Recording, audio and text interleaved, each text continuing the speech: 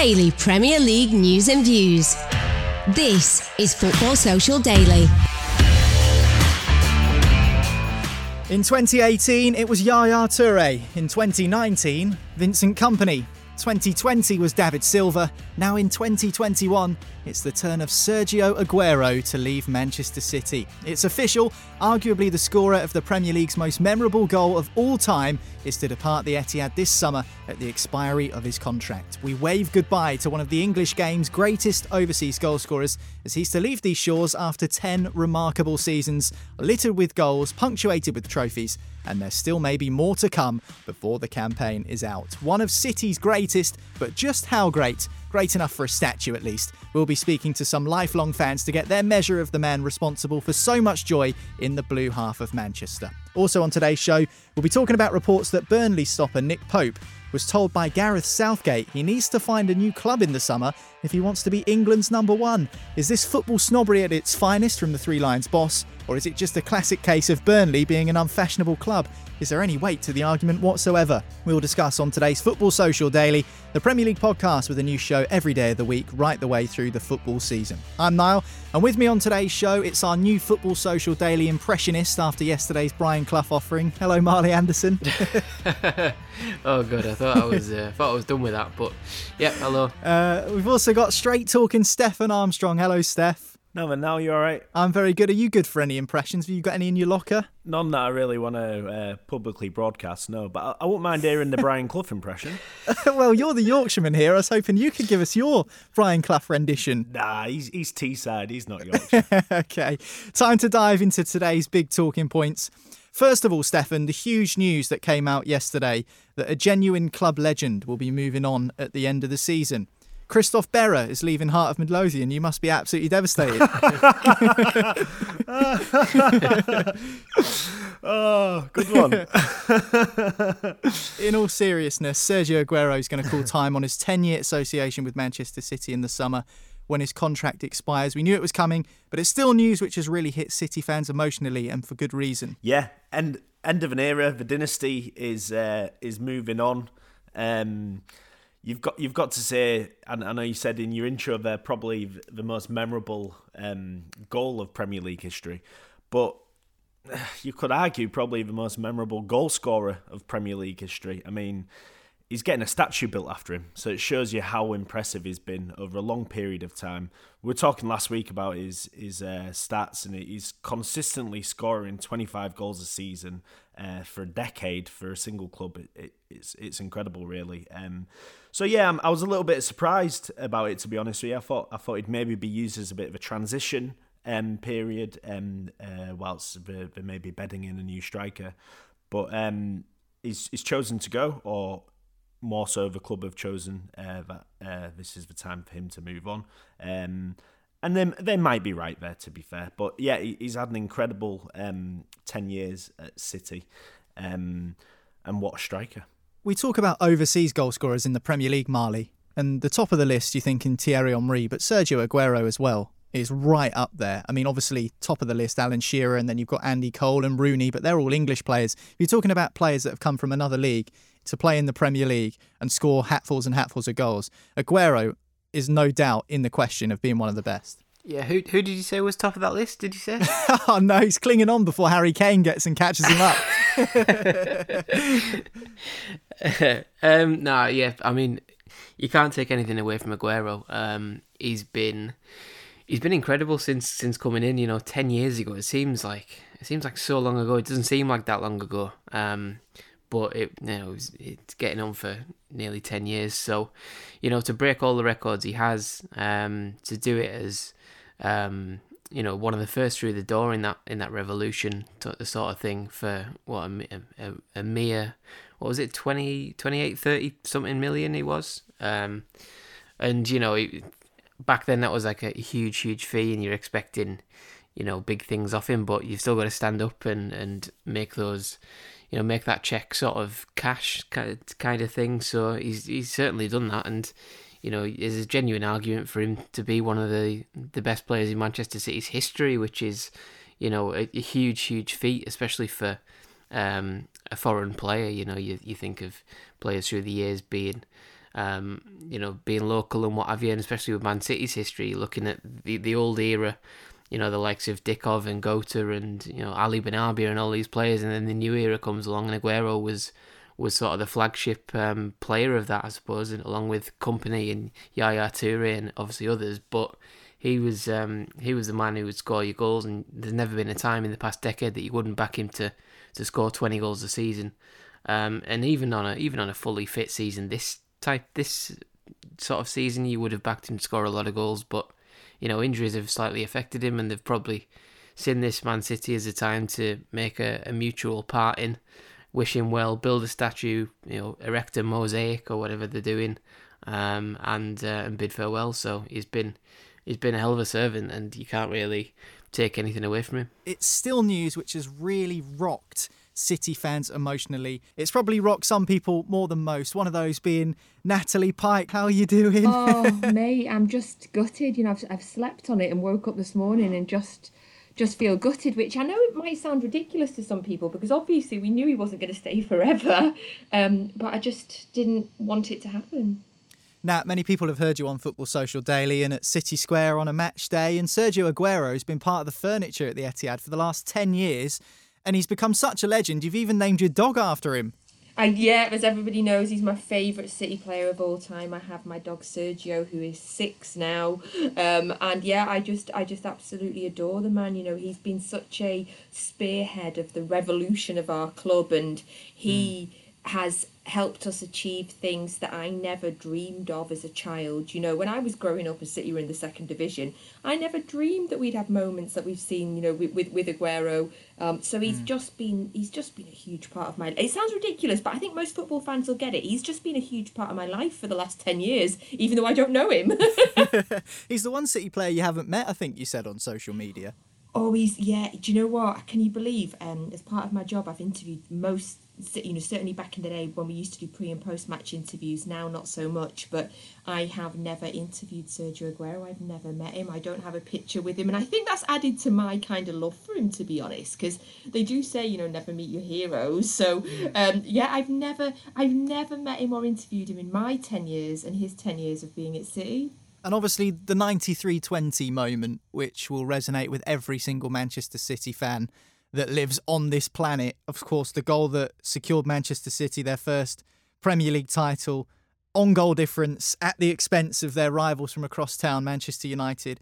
Everyone will look at Sergio Aguero and look at his legacy at Manchester City, and they'll pinpoint that moment because it's probably one of the greatest goals in Premier League history, if not the greatest. But he means more, doesn't he? There's more to Aguero's legacy for City fans than 93-20.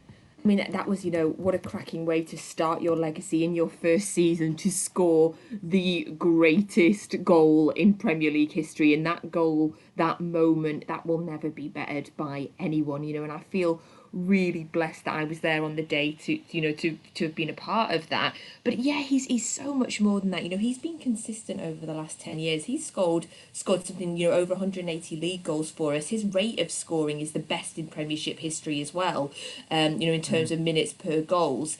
But it's everything about him, him as a man as well. He's so humble, and you never see, you never see him in any press for any wrong reasons. He just plays his football and gets on with it, and he's just magic. The moments that we've witnessed seeing, what he has produced for us, he's just, breathtaking. And it does make me really emotional because it really is the end of an era. We had David Silva last year, we had Vincent Kompany a couple of years ago. It's the end of an era that, as I say, was for most City fans was an absolute and utter dream, and the three of them were the centre of that dream. The last of the 2012 team remaining, and he'll be leaving in the summer, Sergio Aguero. You mentioned those other names, Vincent Kompany, David Silva. Come on then, Nat, in your time supporting Manchester City, where does he rank in the list of legends, of heroes? How high up the list is he? Oh, he's my number one. I've always said that. He's my favourite City player of all time. He's my greatest. Obviously, I was not alive in the era of Colin Bell and Mike Summerbee, and we sadly lost Colin Bell this year as well. And and the tributes for him were unbelievable, and I know through reading about him and watching videos how incredibly talented he was, but I never, personally was lucky enough to see that. So for me, it is Sergio Aguero is the number one, and I've had constant really fun discussions with City fans over the years, who's better, Aguero or David Silva, and ultimately we always used to say, aren't we blessed that we're even having this discussion? But for me, it was Sergio Aguero, and it always, I can't imagine anybody will top that for me. Thanks very much, Nat. I know it's an emotional day for every City fan. We've heard from Natalie Pike there. You can listen to her on our weekend Premier League preview and review shows, Saturdays and Sundays here on Football Social Daily. You can also catch it at City Square on a match day. Hopefully there'll be fans back in the Etihad soon. But let's hear from another Manchester City supporter and another of our Manchester City podcast pundits here on Football Social Daily. Ant McGinley's with us. How are you doing, Ant?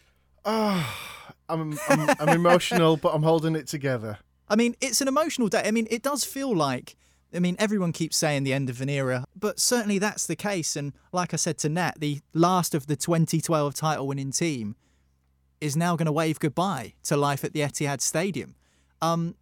Is that kind of something that is what hits home the most? Not so much about what he's achieved personally and individually at the club, but also the fact that era of players is now going to be gone. Yeah, but you know what? I think we're in safe hands in that respect. In terms, look, it's not like we're struggling now, and Aguero going is really going to put us, down the bottom of the table. I think the team is so much stronger. I mean, we had a lot of big money stars when Aguero came in, but as you say, he's really proved value, and it was 35 million. Really proved value for that.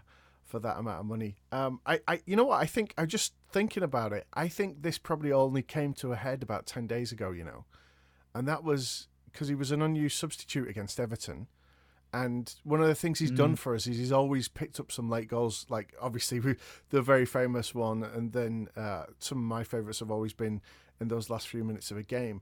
And it looked like he was going to come on. It looked like he was fit enough. He'd been named as a sub a couple of times. And he didn't come on against Everton. Okay, it's just an FA Cup match against Everton, but Everton's, I think, the only team he's never scored against in the Premier League. Now, it wouldn't have been a Premier League goal, but really? I mean, I think he would have wanted that to his collection. So I wonder if that's just maybe what's tipped things over the edge and put us into this situation. But you know what? It doesn't matter. I think that the sad thing is two things. First of all, one, he's not going to get that send-off because we're not going to have a packed Etihad saying that. And also, I think we're kind of, as City fans, we kind of expected this to happen and it was coming and we are sad. But I think the bigger sadness is possibly from the rest of the Premier League realising what they've lost. And it's not been a sudden loss because he's kind of, he's only had a couple of appearances and goals this season. Last season wasn't his best either, especially falling out of the that injury before we got to the Champions League later stages. So I think when you look back as well, only making it twice into the Premier League team of the season, and yet consistently getting over 20 goals. And here's the thing as well, for me, like, he is the complete striker. Now, I know it's very easy to get excited about players in the moment or of your time or of your club, but when you look at the goals he's got, say for example, just comparing to Harry Kane, a lot of Harry Kane's goals are penalties. Aguero was a penalty taker, but it's as much of those stunners from outside the box, delicate little chips and tap-ins as well, and headers for the size of him. So many great headers that he's put in as well. Deadly calm up front. And also, most hat-tricks in Premier League history. I think 12 hat-tricks, and included in that is the fastest 5 goals in Premier League football in just 20 minutes against a little team called, I can't remember the name. Marley, do you remember what they were called? I got no idea, mate. No. I tell you what. I think I just refer to him as the best striker in Premier League history. So Yeah, I tell you what. You might fancy that statue of him instead of Joe Linton. 100%. Just bounce things off that easy. The crazy. I'd back it as manager as well. The crazy thing, everybody remembers that goal, that, of course, and I'm going to reel it out one more time. The only ever assist for Balotelli in the Premier League was in that game, setting up Aguero for that goal. But if you go back and watch it, the amazing thing for me is that goal. Aguero was so hungry to get the ball, he was actually sort of in the middle of the pitch when that move started, and Vincent Kompany was much further up than he was. So I mean, I know that's a goal that we've all watched a lot and seen a lot and gets replayed a lot, but so many great things in there. The thing I find about that goal, Ant, is that he actually gets kicked and he stays on his feet. Yeah. And he could have gone down and got a penalty. And imagine that, the nerves of a penalty to win you the league at the end of a season. But instead he stays upright and smashes it in. And the rest is history, as they say. Oh, and what a hit as well. It's a real playground thump. There was so much emotion in that game as well. It was so difficult and painful. And I watched it again this morning before coming and chatting to you guys. And every single time I watch that, I get the same sensation, the same chills, the same tension. It all comes flooding back. And it was the ultimate City game in a way, because we had this thing where it was all in our plates. Everything was there for us. All we had to do was win. We were 1-0 up. They went down to 10 men. There we go. We're gonna walk this. And then we just put in the most City performance ever and fell 2 on behind. And just the tension got on top of everybody. And it was just such a horrible, tense atmosphere. But in a way, as a City fan, we'd been through so many ups and downs in the past. We kind of went, well, this is what it means. This is what it means to be a City fan. This is part of it. And I know there probably was, but I certainly don't know anybody that walked out and left at that point. You just kind of took it. And I'm tearing up thinking about it again now. But just the because it wasn't just that game. It wasn't just that season. It wasn't just that incredible Premier League season. But it was, for my generation, we'd never seen City be as high as they were. Never mind win the top division, and But that for me, as great as that is, and that will be the goal that will always be shown when people talk about Aguero. That was not his best performance. In fact, he didn't have a great game that day. I mean, you compare it to how he was the rest of that season. I mean, he came on his debut with about half an hour to go, scored 2 goals and set up Silva. Which was impressive. But for me, probably from all the games that I've seen, all the goals that he scored, and I'm not going to take Marley through the mill again, but I was actually at the game with our boss Jim and co-host of this podcast, November 2014 against Pep Guardiola's Bayern Munich at the Etihad, and after about 15 minutes, I think it was Benatia brought down Aguero scores the penalty, Benatia goes off. So, very familiar circumstances, 1-0 up against 10 men. And just before half-time, Lewandowski and I think it was Xabi Alonso both score. So, 10-man City go into the break, 2-1 down. And the performance of the team was pretty abject, but Aguero pulled us through. And he didn't stop working, and it's one of the best performances I've seen him in. And there's so many to choose from. And again, 5 minutes from time, the equaliser, and then in the first minute of injury time.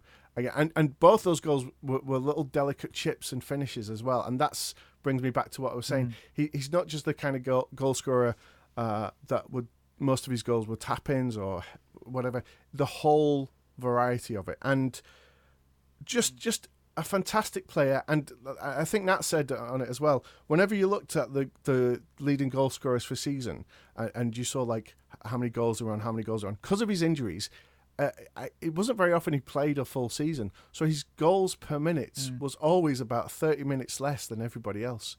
And he loved having a winter break, didn't he, Sergio Aguero? A couple of weeks off around Christmas just because he's got a dodgy ankle or a dodgy knee or something. Listen, Ant, we'll let you go and have a little cry and wipe the tears away because it is an emotional day for Man City fans. I just want a hug, and it's the one thing I can't have. Great to speak to you. You can, of course, catch Ant on our weekend podcasts every now and again on Football Social Daily. Of course, Premier League preview shows and review shows on Saturdays and Sundays, so hit subscribe and that way you won't miss any of those shows. And hopefully, Ant, you'll have a Sergio Aguero goal to talk about between now and the end of the season. Oh, that would just, you know what? This is what I'm praying for.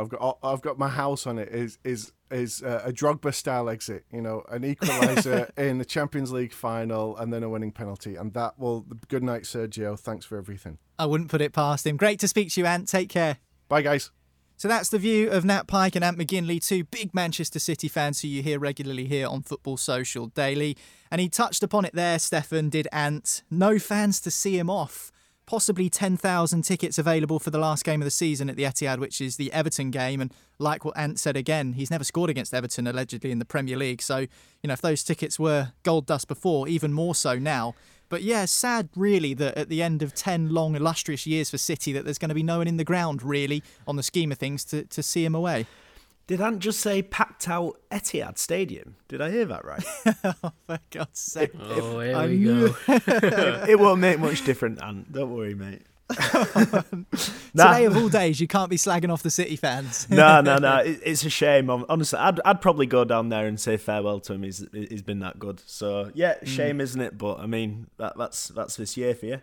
Yeah, absolutely. Farewell, Sergio Aguero. What a legend of the Premier League he's been. For me, scorer of the most famous Premier League goal in history. I don't think it will ever be topped. Everything about it, the tension, the atmosphere, the moment, the fact it was two rival clubs, a neck-and-neck title race, goal difference, the commentary from 4 or 5 different commentators who all experienced the same emotion. I think for me, one of the greatest Premier League moments and footballing moments in European football. And the scorer of that goal, Sergio Aguero, will call time on his 10-year association with Manchester City when his contract expires at the end of the season. So it will be adios, Aguero, but not yet, of course. Still time to go in this Premier League season. We might see him play a part yet in the domestic scene and, of course, the Champions League too. But what about on the international stage? Well, that's what we'll be talking about next on Football Social Daily, because Gareth Southgate, the England manager, has told Nick Pope he needs to find a new club and leave Burnley if he wants to be the Three Lions #1. We'll talk about it next after this. Football Social Daily. Subscribe to the podcast now so you never miss an episode. Listen to the latest Premier League news, updates and match reports now. Just ask Open Sport Social. Welcome back to Football Social Daily, your daily Premier League podcast. Make sure you hit subscribe, and that way you won't miss another episode of the podcast. Again, time to talk about unfashionable football clubs now. I think we all probably know what it's like to support an unfashionable team, don't we, lads? Portsmouth, Newcastle, Hearts. Yeah, not exactly the glory-hunting teams, let's just say that. But one thing that did catch my eye is something that's been reported by Rob Dorsett from Sky Sports. He suggested that Gareth Southgate, the England manager, has told Burnley goalkeeper Nick Pope, Marley, that if he wants to become England's #1, he has to leave Burnley in the summer. Now, my first thoughts on this when I saw this come out was, well, that's not fair. That's football snobbery at its very finest. I just wonder what your take on it is. Do you know what? I know you hate Burnley, so... Yeah, I don't put words in my mouth. I don't hate Burnley. I just hate the way they play. No, do you know what? I get it and I don't get it. I get why he's saying it because, Burnley are... It's the way they play doesn't demand much from the goalkeeper in terms of playing it with the feet. And when you're an England goalkeeper, I think the style is much more suited to a goalkeeper that is comfortable with his feet, and the distribution is a lot better. I think Pickford's probably the best part of Pickford's game is his distribution, as well as his sort of reflex saves, and he's consistently let him down a little bit, and his attitude and his ego let him down a little bit. But Pope is much more solid, but much more limited with his feet.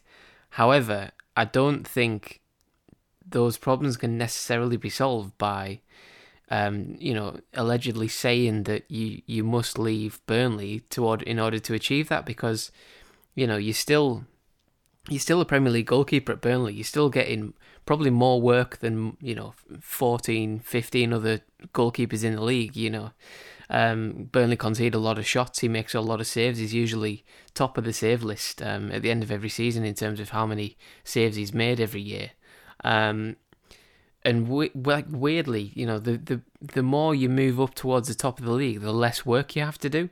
So it's almost like a catch-22 situation, because you get less work, but you get more favour if you play for an Arsenal or an Everton or a Liverpool or a Man City or someone like that. So, I don't necessarily think that he's got a point here by saying Pope should go, to a top team, because I don't think he's. I think he's doing enough to be given the shirt. It's just how Southgate likes to play. So he's probably saying, I don't want to, I don't want him messing up with his feet and costing me. I totally agree with that. I think he's proven at Burnley, Stefan, that he's a good enough goalkeeper to be England's number one. And I just don't understand this argument if it is you need to go out and play for a team that plays more attractive football, because let's just say he does go to, I don't know, Arsenal, and then they sack Arteta and bring in someone like Sam Allardyce. Obviously, I'm speculating purely here and just being hypothetical. But then the style of play changes again. And so a player can never really dictate how they play the game, because that's always dictated to by the manager in the grand scheme of things. So I just wondered what your view was on this, because I think that if you're good enough to do the job, you should be considered to do the job. It shouldn't be about who you play for and how you play. I think this is a mentality which is quite concerning from Gareth Southgate, actually. If it is true, it's a bit bizarre and hypocritical, really, because Southgate spent the majority of his career at Crystal Palace and Middlesbrough. That's very true. And also, even on that, you look at the recent England internationals. Jordan Pickford's not been involved because I think he's been injured or whatever. But, he's had a choice between Johnston, Pope and Dean Henderson. Now, Henderson plays for Manchester United, which is arguably the most ball-playing side out of all three of those teams, and probably definitely the most prestigious club out of the three that each goalkeeper represents. So why didn't he just put Dean Henderson in the sticks for the last couple of internationals? Yeah, it's bizarre. Henderson, I think, has probably been primed as England number one for the future, but he doesn't play enough. He's still firmly number two at United. I know De Gea's been away, but he's number two at Man United. And Pickford, I mean, he's probably the only Premier League goalkeeper we talk about regularly because he makes so many errors.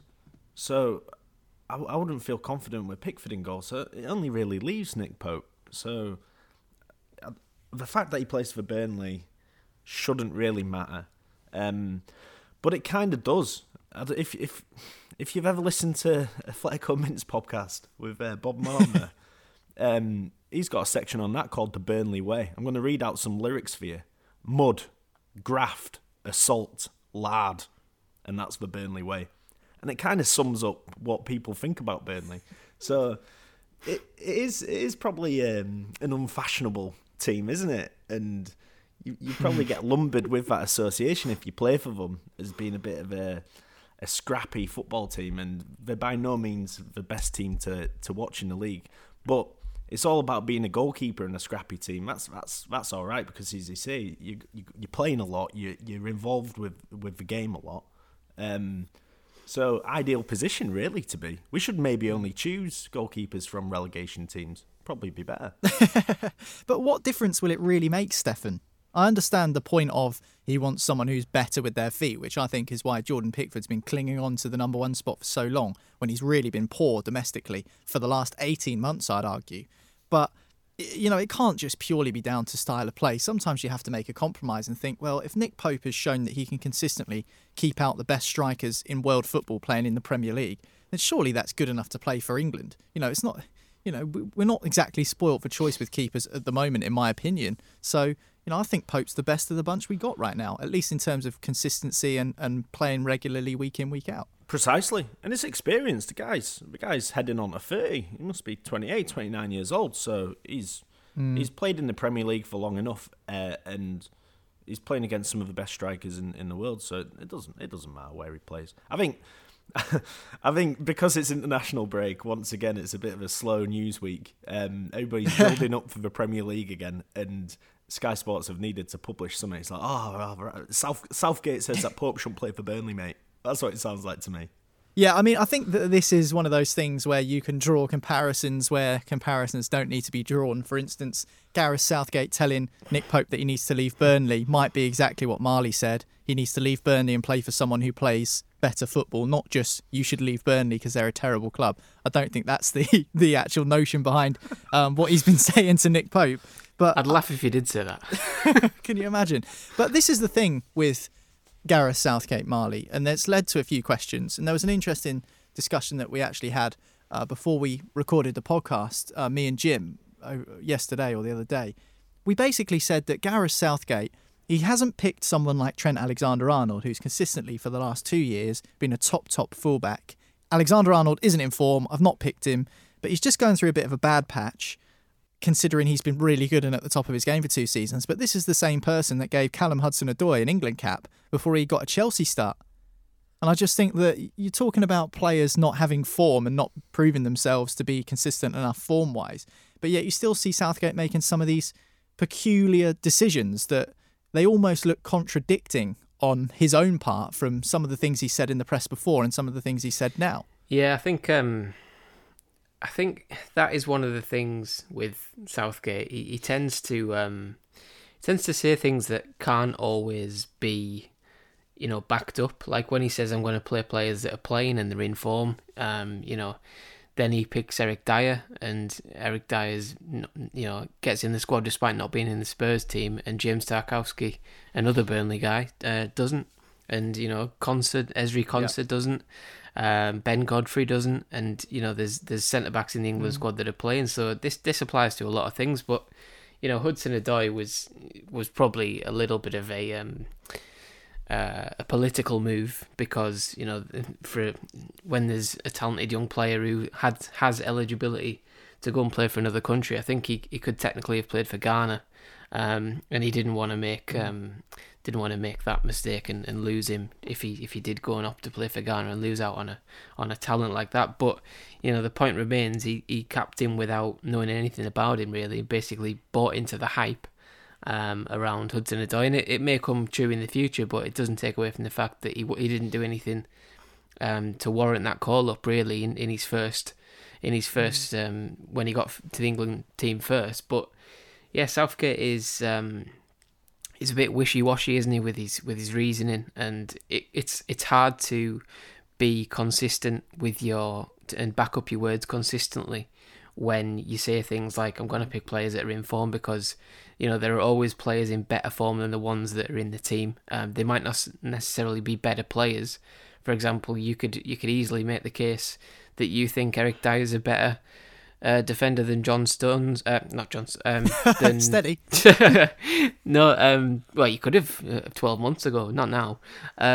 You could easily say, I think Eric Dyer is a better player than James Tarkowski, and you may have a point, but you can't say that Tarkowski's not in a better period of form and consistency than Eric Dyer. So, you're always making a rod for your own back, and you're always making an excuse that you can't sort of go back against, and in the long term, that might come back to haunt him a little bit. But there's no guarantee. Going back to the Nick Pope thing, there's no guarantee that he'll get better with his feet if he goes to a bigger club. He might just be a big lump that can't kick the ball. Most guys that are 6'8" aren't good with their feet. It's just like a natural thing. You remember Fraser Forster was in the England squad at one point. I've watched a lot of Fraser Forster. He used to play at Newcastle. He played at Celtic and Southampton. He's been useless with his feet for his entire career. He was a good goalkeeper, but he was bad with his feet, and that ultimately went against him. And I think when Southampton they replaced him with Alex McCarthy because he's slightly better with his feet on the floor. But it works in all forms of life. But I do think it's a bit of an excuse that might come back to haunt Southgate at some point. Yeah, good chat with former Nottingham Forest and Wales goalkeeper Mark Crossley on yesterday's podcast. That's Monday's show. So just scroll back in the timeline and listen to that, where he chats to Jim about the needs and requirements of a modern goalkeeper compared to when he was playing in the early 90s. Anyway, just in one word, before we shut down today's podcast, who is the most unfashionable club in the Premier League, Stefan? West Brom. Okay, that's 2 words, but still, we'll let you have it. Thank you very much, Marley. Cheers, Stefan. Go and work on that Brian Clough impression because we want to hear it for next time. I will do, mate. My name's Niall. Thanks for tuning in. Don't forget to hit subscribe, that way you won't ever miss another podcast, and also check out our website sport-social.co.uk. Loads of new podcasts on there, from snooker to speedway, and loads of other football content on there too. The Sport Social Podcast Network is live and kicking, so go and check it out, sport-social.co.uk. But that's it for today, and we'll catch you again tomorrow on the show. Football Social Daily from Sport Social. Find us on Facebook. Search Sport Social.